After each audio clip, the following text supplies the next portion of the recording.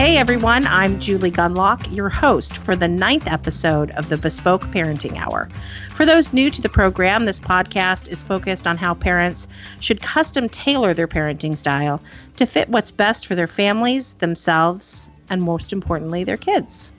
So today we're going to try something a little different. My good friend Hadley Heath, who is the policy director at IWF, is on with me today. Hello, Hadley. Hey, Julie. How's it going? But we are not going to be talking about policy today. We're going to do something a little different. Kind of a nice break for us.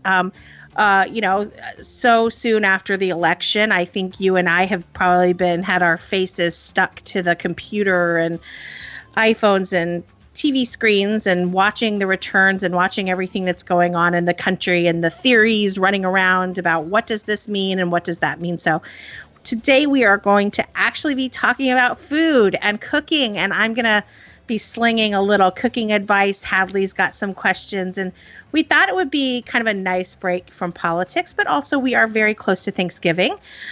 So Hadley and I were chatting on the phone one day, obviously talking about policy issues, and this came up, just like she's had some cooking questions, and she thought, wouldn't it be fun if she sort of asked these questions? And I think Hadley has some pretty common questions that a lot of people wonder about. So we're gonna just kind of chat about that. That was a great idea. Thanks, Hadley, for coming up with that. You're welcome. I'm so thankful for your mentorship in the kitchen realm. Just to give your listeners a little bit more background on me, I did not really grow up in a family where we sat down together at home and ate dinner.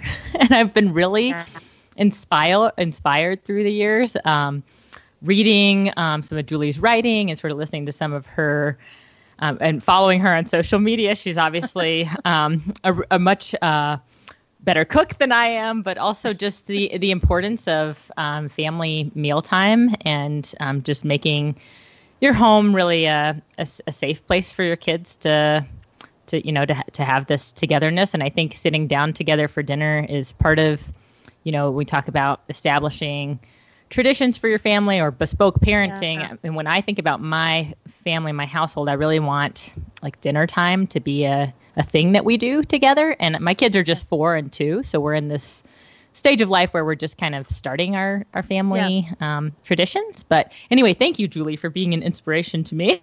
You're so for nice. being a mentor. But honestly, you're so sweet. But I did grow up. It's funny how it's interesting how you're so often influenced by how you grew up, because my mother was very much sit down to dinner type. And I really enjoyed that time. I enjoyed listening to my parents talk, listening to my dad talk about work, listening to what my mom was doing charity wise, or, their goings on in the community. And that was when I talked to my parents about things that bothered me or things that were going on at school. So I've always thought it was important. And then when I started writing about food, and specifically children and food, it was amazing to me how children who have some form of family time surrounding a meal, like if they sit down to dinner at least, I think it's 4 times a week, their nutrition outcomes are much better.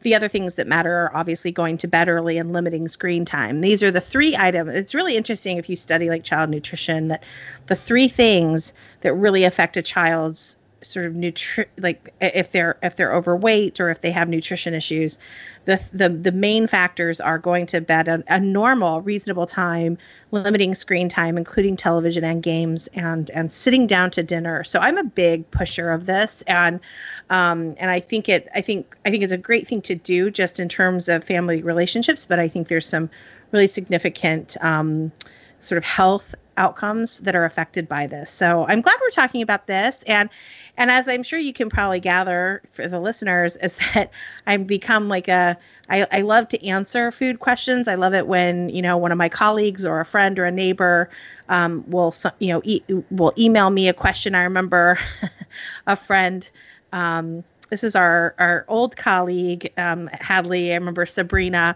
texted me and said, okay, her babysitter had left salmon out on the counter for like an hour, and she was worried if it was okay. And I told her to risk it. I'm sure some public health official right now is would have a heart attack if they heard. But I told her, and I get a lot of questions from that from other folks. So I like doing this. So I feel like we treat you, Julie. I feel like we treat you a little bit like the Chopped show at IWF. We're like, I just found 4 random items in my pantry. What can I make for dinner with these 4 random ingredients? I have saltwater taffy, a fillet of salmon, and mandarin oranges. What can I do? And I'm telling you, I might. Okay, that's probably pretty extreme, but I might be able to come up with something good. Yeah. But I think sometimes dinner does feel like Chopped, where you're so busy and you haven't gone to the grocery store, you haven't really thought out your menu. I mean, I know there are really organized people that think out their weekly menus and have sort of rotation of things. I'm actually not like that, but I will say that I can I don't cook a lot from recipes, so it's easy for me to throw something together, but I don't think it is for other people. So they really need to be kind of organized. They need to say, okay, I'm making, this casserole on this night. I need these ingredients. Or, I'm making this on this night. So I think, my advice always to people is, come up with a list of 10 things. Have your items, have like a really well-stocked pantry, and we can talk about that too. Like, what is a well-stocked pantry? Because if you have a well-stocked pantry, you can almost make anything fairly quickly. And then, but do have at least try to memorize a couple or have access to some recipes that are easy to do, and that you can always pull things out of your pantry. So that helps. But we should probably get started here, but before I do, because I know some listeners, might not know who you are, Hadley, and what you do for IWF, but I do want to take just a second to read your biography. And this really doesn't have anything to do with food, but I think Hadley is so impressive. I've known Hadley. How long have we known each other? 10 years or something? Yeah, something like that. Hadley is just one of the most impressive people I know, and I'm so thrilled. To work with her. And Hadley is actually the director of policy. So she manages all of us and makes sure that our priorities are sort of in line with IWS priorities. So she's got a big job, and 2 very little kids. So it's very impressive that she does all she does. But Hadley, again, is the director of policy at IWF. She frequently comments on healthcare. That's sort of her niche. But she also comments on entitlements and general economic policy. She appears frequently on radio and TV outlets across country. She is on Fox all the time, on Stossel, Neil Cavuto, Your World with Neil Cavuto, and she's published everywhere. Wall Street Journal, Forbes, Politico, Roll Call, Real Clear Policy, National Review, Huffington Post, and many others. She has been recognized on many of these sort of impressive lists, 30 under 30 lists. She was named a rising star by the RNC. And in 2017, she was the Tony Blinkley Chair for Public Policy and American Exceptionalism at the Steamboat Institute, which is in Steamboat Springs, Colorado. I think I have that right. And she lives in Denver, Colorado with her husband, daughter, son, in a great community. So again, glad to have you on. And why don't we just start off with your questions? We can just kind of start from here. All right. I wanted to start with one that's not like, I don't think on its face is really that stupid of a question, because some of these are going to get straight up stupid. I feel really like I'm kind of shameless about the fact that I'm a novice in the kitchen. Yeah. And I feel like I should, I mentioned earlier we didn't eat dinner together a lot when I was a kid. I feel like I should defend my parents for a second. They're wonderful people, and they taught me a lot about life. Like, my dad basically taught me how to buy stocks when I was in high school. So they gave me a lot of practical preparation for life. But we didn't spend a lot of our evenings together, mostly because we were so busy. I remember my coming up years being very busy. I had a lot of late night drama practice at the high school and stuff. So I feel like I should defend them. They were wonderful parents, and it turned out fine. My nutrition has been great. And I'm sorry. I sort of went off on a tangent there, and because it is so important. But I think in some ways it's important to also realize, people are so busy. It's funny, since I started writing this, and I'm not going to spend long here. I don't want to get too much out of a tangent and get off your cooking questions. But my child is very big into baseball now, and he has baseball practice. I mean, 4 days a week on the weekdays, and then he has games, and so it's really become impossible for us to sit down all the time as a family. But I'm sure your parents were very active in your life, took interest in your life, took interest in your activities. And I mean, that's sort of the point. I mean, in some ways, the family dinner thing is simply being involved in your children's lives. So, I don't want people to feel bad if their kids have all these activities and they're not sitting down to dinner. I think in general, the rule is be actively involved in your child's life, talk to them. And I think sometimes meals for people, it's a way to show a child that you care and that but making them a sandwich or making them a snack, or there's a lot of ways you can do it. So I'm glad you mentioned that. I'm sorry to go off, but I don't want to make people feel bad on this podcast. So well, and COVID has been a good chance for people to sort of reevaluate their speed of their lifestyle and their family lifestyle. Yeah. But my first question actually, I think, is very relevant for Thanksgiving dinners. Okay. And this happens to me a lot, Julie, where I have two things that I need to cook basically at the same time, right, but they really probably shouldn't cook at the same temperature. Right. So what do I do? Is there a rule where I go with the higher or the lower or an average temperature, or is it change the time that it cooks, or what do I do? Well, it's a tough question. And I think it is really a matter of balance. So let's say, you have, and you're right, this does affect things at Thanksgiving. I actually have one oven. So it's always a matter of most people, right? Right, exactly. Right, exactly. But what you need to do is you need to prioritize dishes. So obviously, let's talk about Thanksgiving, the turkey is critical, and it's critical because it can kill you if you don't cook it right. So which is, other things like squash casserole, you probably won't die, but and I'm kidding, but you could get very sick if you don't properly cook a turkey. And so I think the most important thing is that you realize that, you recognize the thing that really, and also obviously turkey or you could say ham, but really turkey is kind of hams are usually already fully cooked. They're smoked and they're fully cooked. So it's not as scary as if you undercook a ham. But with turkey, you certainly need to make that your priority. And what a lot of people don't realize is turkeys will stay warm for a very, very long time on the counter, particularly if you tent it with foil.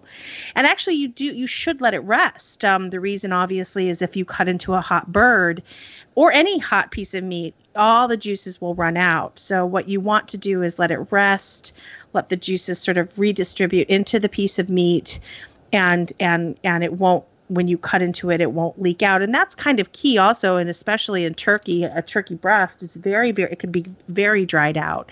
So what I usually do is let's say the turkey needs, I can't even remember what a turkey cooks at, but let's say 350. I mean, by the way, I always default to 350.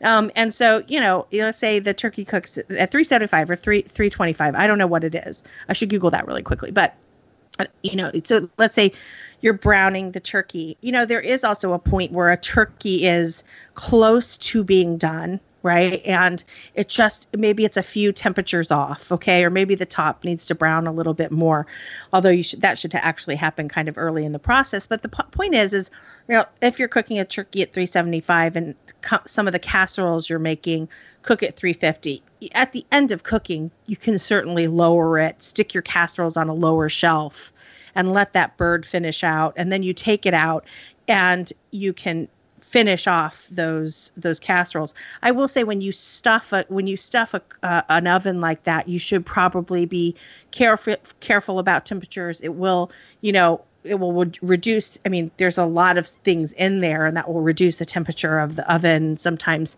what the oven will display, the heat, and what the oven is actually isn't always the same. So, one thing that I do, for instance, dense casseroles, like a sweet potato casserole, if you take a butter knife and you stick it in the center of that casserole, first of all, it should slide in like melted butter. It should just fairly easily slide in. If there's any resistance, it's cool in the center. And what you do is you put that knife in there, and then you delicately, now don't shove it in your face instantly, but just I always put it to my bottom lip and just tap it a little bit. And if it's, if it's painful or if it's like really hot, then the inside of the casserole is cooked through. But if that knife doesn't get searingly hot, like really hot, that casserole needs a little bit more time. So, you have to sort of use tools because if you're putting a gigantic turkey and 2 casseroles in an oven and everything needs to cook, the turkey has to cook for several hours, but then the casserole is just for a little bit at the end. It might not, because you had the turkey in at the beginning and then you pull it out, that oven might be a little, because you've opened the door, you've let the heat out. So I'm saying is that, if your casserole needs to cook for a half hour, that's fine, but you should test it by other means than just trusting the time. You should use the butter knife method, or any kind of, steel implement like a spoon would work too. So those are kinds of tips that I would give people for juggling the dishes at Thanksgiving. Okay, so it sounds like there's not really that easy rule of thumb that I was hoping for. Cooking but yes. Like everything in the kitchen, I will get better at this with time and practice. You will, and cooking is so much of cooking is just instincts and feeling. My mom, she cooks like me. There's not a lot of recipes, and then when she does write a recipe down, she'll have things like, adjust for seasonings. Now, I understand what that means, but that's the kind of maddening statement for people who don't cook much. They're like, well, what does that mean? Is it supposed to be more salty? Is it supposed to be, so instinct really comes into, and not with baking. If you want complete measurements and absolute certainty, then chemistry, baking is better for you. But with cooking, there's a lot of just winging it. Okay. Well, you brought baking up, and so my next question might relate to this. I'm not sure, but this is we're entering stupid question territory. But one constant source of confusion for me is butter. Do I do salted butter or unsalted butter, and sure. When, and like what's the rule on that? There is a rule on that. Okay, good. This is your kind of question, because there's definitely a rule on this. When you are baking, you should always use unsalted butter, because a recipe will often call for salt separately. Even chocolate chip cookies, even sweet things, you put butter in. I make a crust, salt is called for in the crust. So if you use salted butter, you're upping that salt. So in baking, always use unsalted. However, if you're anything like me, I never have unsalted butter in my fridge. I always use salted butter, and I use a lot of stick butter. And so I always forget. It's like buttermilk. I always want to make my mom's banana bread, and it calls for buttermilk, and I never have buttermilk, and I make my own. You just add a little vinegar to milk and it makes buttermilk. But the point is buttermilk is a little thicker too, and it's got a different consistency. So I'm always mad at myself for not having buttermilk, and I'm always mad at myself for not having unsalted butter. But it does not stop me from baking. You can still bake. You might want to with the salted butter. If the recipe then calls for salt, you might want to reduce it a little so that you're not essentially over salting something. But don't worry about the chemistry in the recipe. Nothing's it's not going to taste terrible. It might be saltier if you don't reduce the salt that it calls for, the separate salt, but you can use salted butter just like unsalted. That's fine. But you should use unsalted. Keep it stocked in your fridge. It freezes well. Keep a couple boxes in the freezer. Okay. You ready for my next stupid question? This is the one I'm worried about being embarrassed about. That's why I've buried it 3 questions into the podcast. Well, this is another mystery to me. Why are there different measuring cups for liquids and solids? Okay, this is I know this is weird, but liquids and solids act differently in a contained, like they. Now it's, but let me say this. I constantly, I don't ever use liquid measuring cups for solid things. Okay. Or for like flour, but I have used, because, one is dirt. It's already dirty. I've already used it for the flour. And so then I'll use it for the milk. Okay. Whereas I would never do that in reverse. I would never put dry things in a wet measuring cup. Okay. Just because it's awkward, right? It would be awkward. They're designed differently. But I do know my mom. I remember my mom telling me like they're different. They for some reason I can't remember which one. And to be honest with you, I could be wrong. Okay. And so could my mom. But I just know that it's with dry, you should use the dry measuring cup, but the difference is like so tiny that it doesn't really matter. It makes sense that you wouldn't use a liquid measuring cup for dry ingredients. So I will say it's easier to pour liquids out of something that has a spout. It does, and some so I dry get that. Yeah, and some dry ones do. Now, to be honest with you, I've never done the experiment. I have never. I've never done the experiment of like taking a dry thing or taking a wet thing and then measuring it from a dry measure into it to see the difference. But I will say this: when you put flour in a container, it fluffs up. I mean, when I take the flour out of the container, I use the dry measuring cup. But the first thing I do is dip it in and kind of I take a big scoop and then I pour it out and I take a big scoop. I kind of mix up the flour so it's not packed down. And then I take a scoop out and then I level it off with a knife, and it is fluff. There's air. I've integrated air into the flour before I use the scoop for the last time and level it off. Whereas and so for that reason, it might be slightly different because obviously a liquid, you can't introduce air into you can't, it's like, it's going to be packed in there. It's going to be like a packed, you don't take the flour out and bang it against the counter and then put more flour in. Mm-hmm. So it may have something to do with that. It probably I just not gotta say, like last Christmas, maybe I got a set of liquid measuring cups, and I'm like in my 30s, and this was the first time in my life that I had liquid measuring cups, and I was like, oh, I've just been pouring milk in my funny cup measure, and it's worked out fine so far. I should preface this by saying that these are things that I was told or I learned, but I've never confirmed them. So, I mean, if you Googled this right now, maybe it would be like, nope, there's no difference. I've just always thought that there was. And so, but again, I have used dry measurers for liquid and nothing's ever been destroyed. Okay. All right. That's good to know. Okay. So my next question has to do with surfaces that I cook on, because I have different kinds of pots and pans, and I've got some that are nonstick. And then I've got one that is made from stainless steel that I really like because I like the size of it. But it frustrates me because, like, God forbid I try to scramble eggs in this stainless steel thing. Like, it just doesn't work out. And then I have some cast iron skillets that, to be honest with you, and I'm saying this as a Southerner, like I'm from North Carolina, I don't really know how to use a cast iron skillet or what, like when I'm making the choice of like, here's something I'm going to cook. I've got all these pots and pans. Which one do I pick for which thing? Right. What's the answer to that? Are your cast iron skillets, are they brand new or were they handed down? No, they were bought new. Bought new. Have you seasoned it? Have you gone through that? Okay, you did. And how often do you use it? Never, because I don't know how.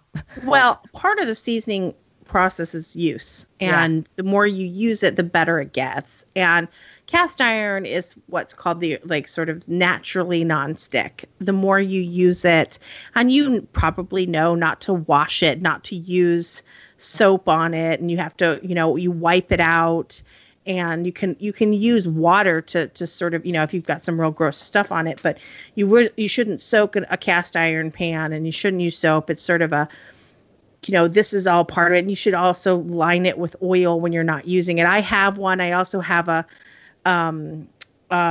wok that needs to be cared for. My mom got it in Korea when we lived there when we were little, and it's a very nice wok, and I care for it just like I do the cast iron. And the more you use your cast iron, the more nonstick it becomes and easier to use. That said, I would never dream of making eggs. I know people do. It's not that nonstick. You know what I mean? I've never and I feel like mine is a well-seasoned pan. It was handed down to me, so it's very old pan. But I don't really understand that. It's not, it's great for steaks and it's great for, certain, I just use it for meat. People are really itchy. First of all, stainless steel. I've heard people say, "Oh, it seasons too." No, I mean, I don't know. I don't know how anybody. And I'm a good cook who can make an egg, and a beautiful over easy egg. I can make sunny side egg. So I think over easy are harder. I've never made eggs in anything but a nonstick. And people are nervous about nonstick, but they have to remember, for it really to become toxic, you have to cook it I think the pan has to get over 600 degrees or over 559 degrees, something. It's near 600 degrees. I mean, there's simply no oven in the or stove in the marketplace that would get your pans that hot. And so you don't really have to worry about nonstick. And also, why would you fry an egg in a pan that hot? It just doesn't make sense. So nonstick is perfectly fine. And I think that delicate items like fish, my God, I once destroyed a piece of fish when I tried to cook it in a stainless steel pan, and I'm still bitter about it because it was expensive. But I think it's pretty obvious. Certain non-delicate meats are perfectly fine in stainless steel. Stainless steel is great if you're going to saute something, take it out, then add in a liquid so that you can scrape the pan. You do want some sticking. When you're going to make a pan sauce, for instance, when you're going to add later on, when you're going to add certain aromatics, or you're going to add vegetables. If you put an onion, if you take a pork chop, for instance, and you sear it in a stainless steel pan, not a non-stick pan, because I'm about to explain why you want, and you take it out, and there's all those black bits and fat and other things that kind of look like the pan's dirty. Well, when you add an onion to that, a little bit of salt, the onions will release their water, and it will loosen the brown bits. And that's the base of a sauce. What you're doing is you're making the base of a sauce.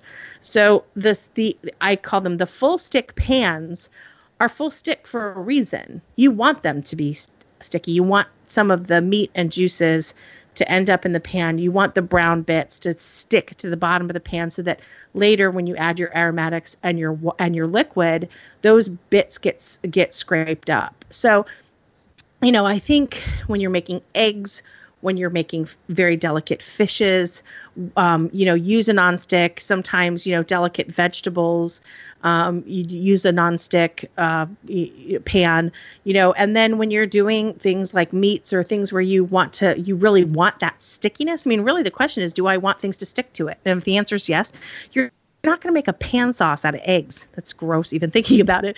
But anything that, for instance, that you make a gravy in, I sometimes I'll take chicken breasts, I'll saute them, flip them over, saute them again. Then I put them on a plate. They're not cooked. They're not fully cooked. But then I'll add in some white wine. I may add some cream, some Dijon mustard, and then I add the chicken back into, I've essentially made a sauce. Or sometimes I'll take a little broth and orange marmalade, or, even apple jam or something like that. And there I've made a sauce, and then you add the chicken back into it and you saute it for, let it just simmer away for half an hour. Then it's cooked. But again, the stickiness, the chicken sticking on the bottom of that pan, even if just a little bit, is what is the start of the pan sauce. Sorry for that long answer. No, it's just making me hungry. I know. To you talk about these sauces. All right. My next question is I'll ask it's really two questions. But it's about stuff that you keep in your kitchen, and not food stuff, but like tools and appliances. So I want to know, in Julie Gunlock's kitchen, what is the thing in your kitchen that you use the most in terms of like tools or appliances? And also, what is the thing in my kitchen, or your kitchen, I should say, that maybe is something that I don't even have yet? It's something like kind of expensive or fancy, but it's like worth splurging on. I'm going to combine these answers because it's the same answer. Same thing. First of all, I am a non-gadget kitchen. I cannot stand gadgets. Do you do an Instant Pot? Do you have an Instant Pot? I do have I'm That's so trendy right now. That's why I asked. Yes, and I do have one, and I do use it. But I'm talking more like, the thing like, oh, it's a grapefruit separator, or these little gadgets where you put the onion in and then you stomp down on this thing, yeah. and like 15 times and you have a chopped onion. I don't believe in those gadgets. I do have certain appliances and countertop appliances like an Instant Pot. The most important thing that you should have in your kitchen is a good knife. The most important thing. And I have an 8-inch chef's knife. I have 2 of them actually, and they are the workhorses of my kitchen.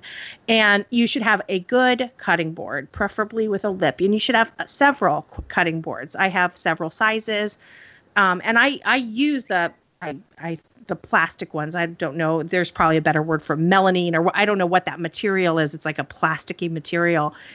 I'm not super anal about, like, I mean, there are people who have, like, labels on them. This is the meat cutting board and this is the vegetable. I'm not like that, but I do have several for several different jobs. But really a solid chef's knife is the most important thing. It crushes. You can use the back side of it to crush things if you don't necessarily need to chop it, like a garlic clove. You can pick the eyes out of potatoes with a chef's knife. You can slice and dice and do all the things that you would do normally with a chef's knife. But it's very, very important. And when I say, really, because I would say, really, all you need in your kitchen is a chef's knife. You have to maintain it. There are knife sharpeners, like Williams-Sonoma, and I think some other cooking stores can actually send your knives away and have them sharpened. For regular maintenance, people don't realize you actually do need to have your knives sharpened. You need to have them. The sharpener that comes with a knife set, that is not a true sharpener. That straightens the blade, okay? Because your blade can get a little bit bent, and it's microscopic level of dullness. It's not like you actually bent the knife. You can't see it. So the straightener kind of straightens the edge out, but it's not really sharpening it. You need to go to a professional. Be careful. Go to a really good. You can have your knives ruined. So I think really the most important thing. Now, as far as other things, I have an Instapot. I don't use a slow cooker very much. I will never understand why someone thinks chicken breasts in a slow cooker for 8 hours is a good idea. I do not understand this. Chicken breasts are not a tough cut of meat. Chicken breasts are a tender cut of meat. It would be like putting a filet mignon there's certain things that just don't go in slow cookers. Slow cooker to me is you put chili? You put yes. chili in a slow cooker? Oh, yes. You could do things like that. Any kind of ground meat, or you could, but what I'm saying is if something only on the stovetop, you can cook a chicken breast in, 10, 15 minutes, right? I don't understand putting those kinds of things in a slow cooker. Now you can't beat like ribs or a Boston butt, or a beef chuck. These are all tough cuts of meat. They need hours. So the other night, my husband wanted pot roast. He's a very Midwestern guy, very meat and potatoes. He wanted a pot roast, and I made a very traditional pot roast. I had a very tough cut of meat. I think it was a bottom loin, a bottom round roast, and that is just. You'll chew if you put that in a pan and just fried it up. You'd be chewing for, hours. And so, it was in my oven for 3 hours at a low temperature. Now you could put that in that's perfectly fine for 8 hours in a crock pot, because you're just going to continue to break down the collagen and break down that meat. And that's what you want. You want it to be soft. Barbecue, same thing. You could put a pork roast in the slow cooker for 8 hours, pour some barbecue sauce over it. And then you'd have some, not, I don't want to get a hatred from barbecue snobs, but I'm saying, like, for a family meal, that's what you could do. But crock pots really are overused, in my opinion. And they're not used properly, and the right things are not made in a crock pot. My mom, I still make fun of her for this, and she'll be mad. She once made something where you put pasta. Oh, no, it was rice. She made a crock pot risotto. And it tasted like porridge. Like it was like the rice completely disintegrated. And so when you can crank out a lot of recipes, but you should tell yourself, okay, if I take a whole grain of rice and I put it in water and I boil it, it will only take 20 minutes. So anything that only takes 20 minutes shouldn't ever be put somewhere for 8 hours. So same thing with a chicken breast. Chicken thighs are great. They're a tough meat. They need time. And chicken thighs are the kind of thing where when you put them in the crock pot for 8 hours, they don't disintegrate, whereas a chicken breast really turns kind of pasty. So I don't use my crock pot very much. I love my pressure cooker. It's fast, and it doesn't mush things. It doesn't turn them to mush, because really it's actually quick cooking. The other thing is just I really believe in good pots and pans, heavy bottomed pots and pans that cook evenly, that don't have scorch areas.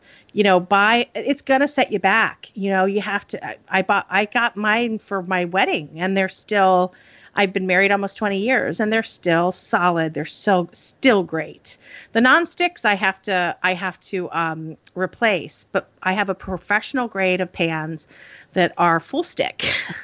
They are not nonstick, and they're the workhorses. So good knives, good pots and pans, and if you cook at a level like I do, some solid Tupperware or containers for leftovers, because I always cook like I'm, making enough for a football team.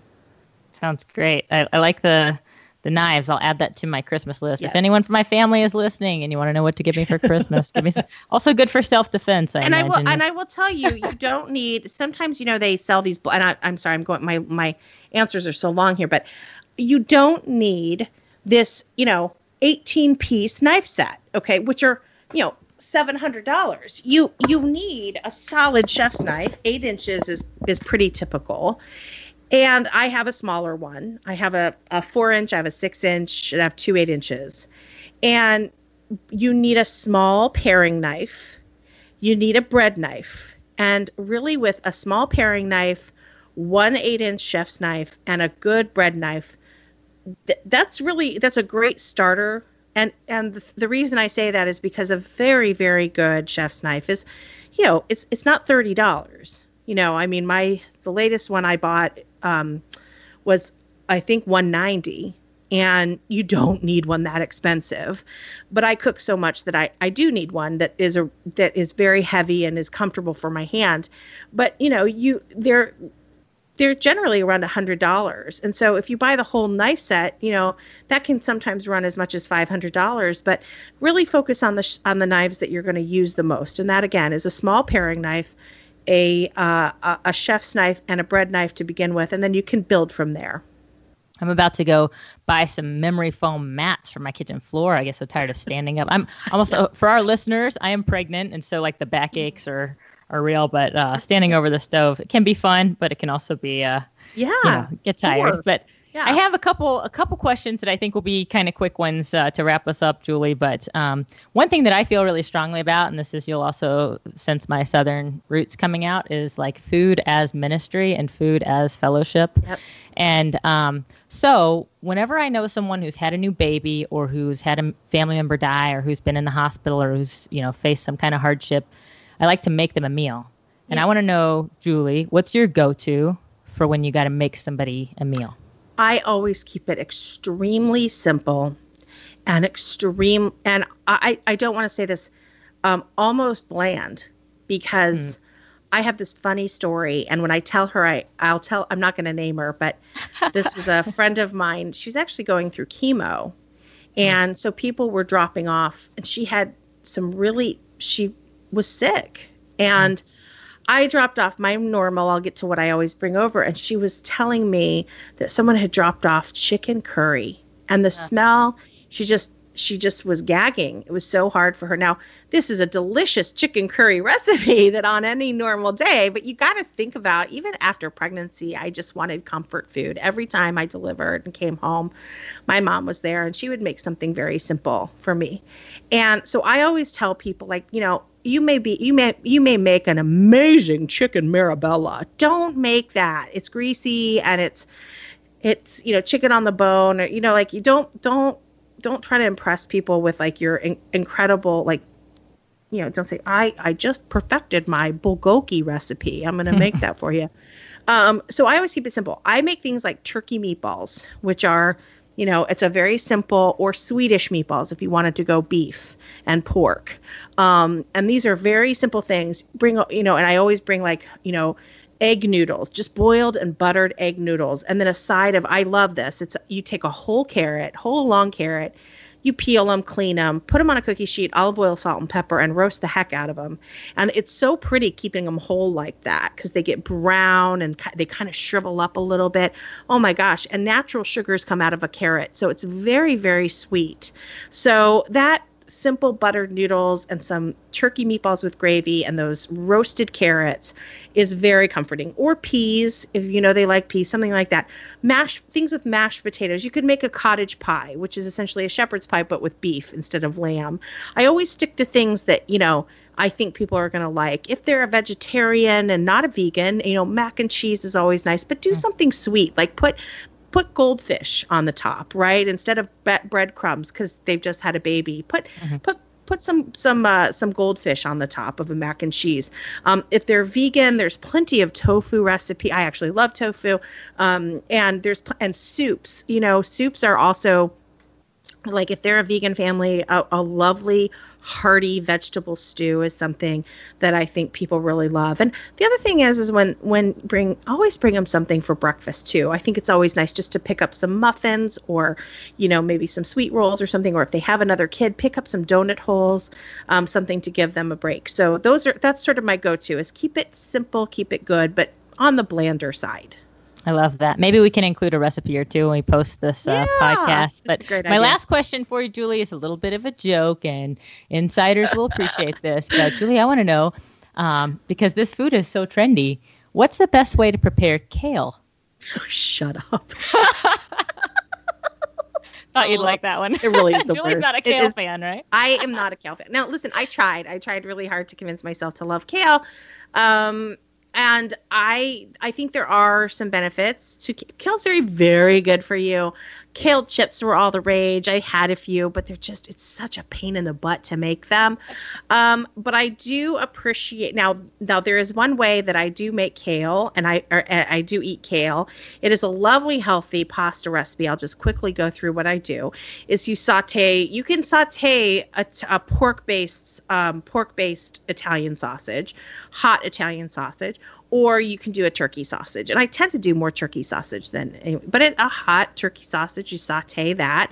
You add a ton of kale into this. And, you've sauteed your turkey sausage. Turkey sausage doesn't release a lot of oil, so you'll have to add a little olive oil, and then you add your kale in, and you saute that and the sausage together. So you've already cooked the sausage, and now you're just kind of wilting down the kale.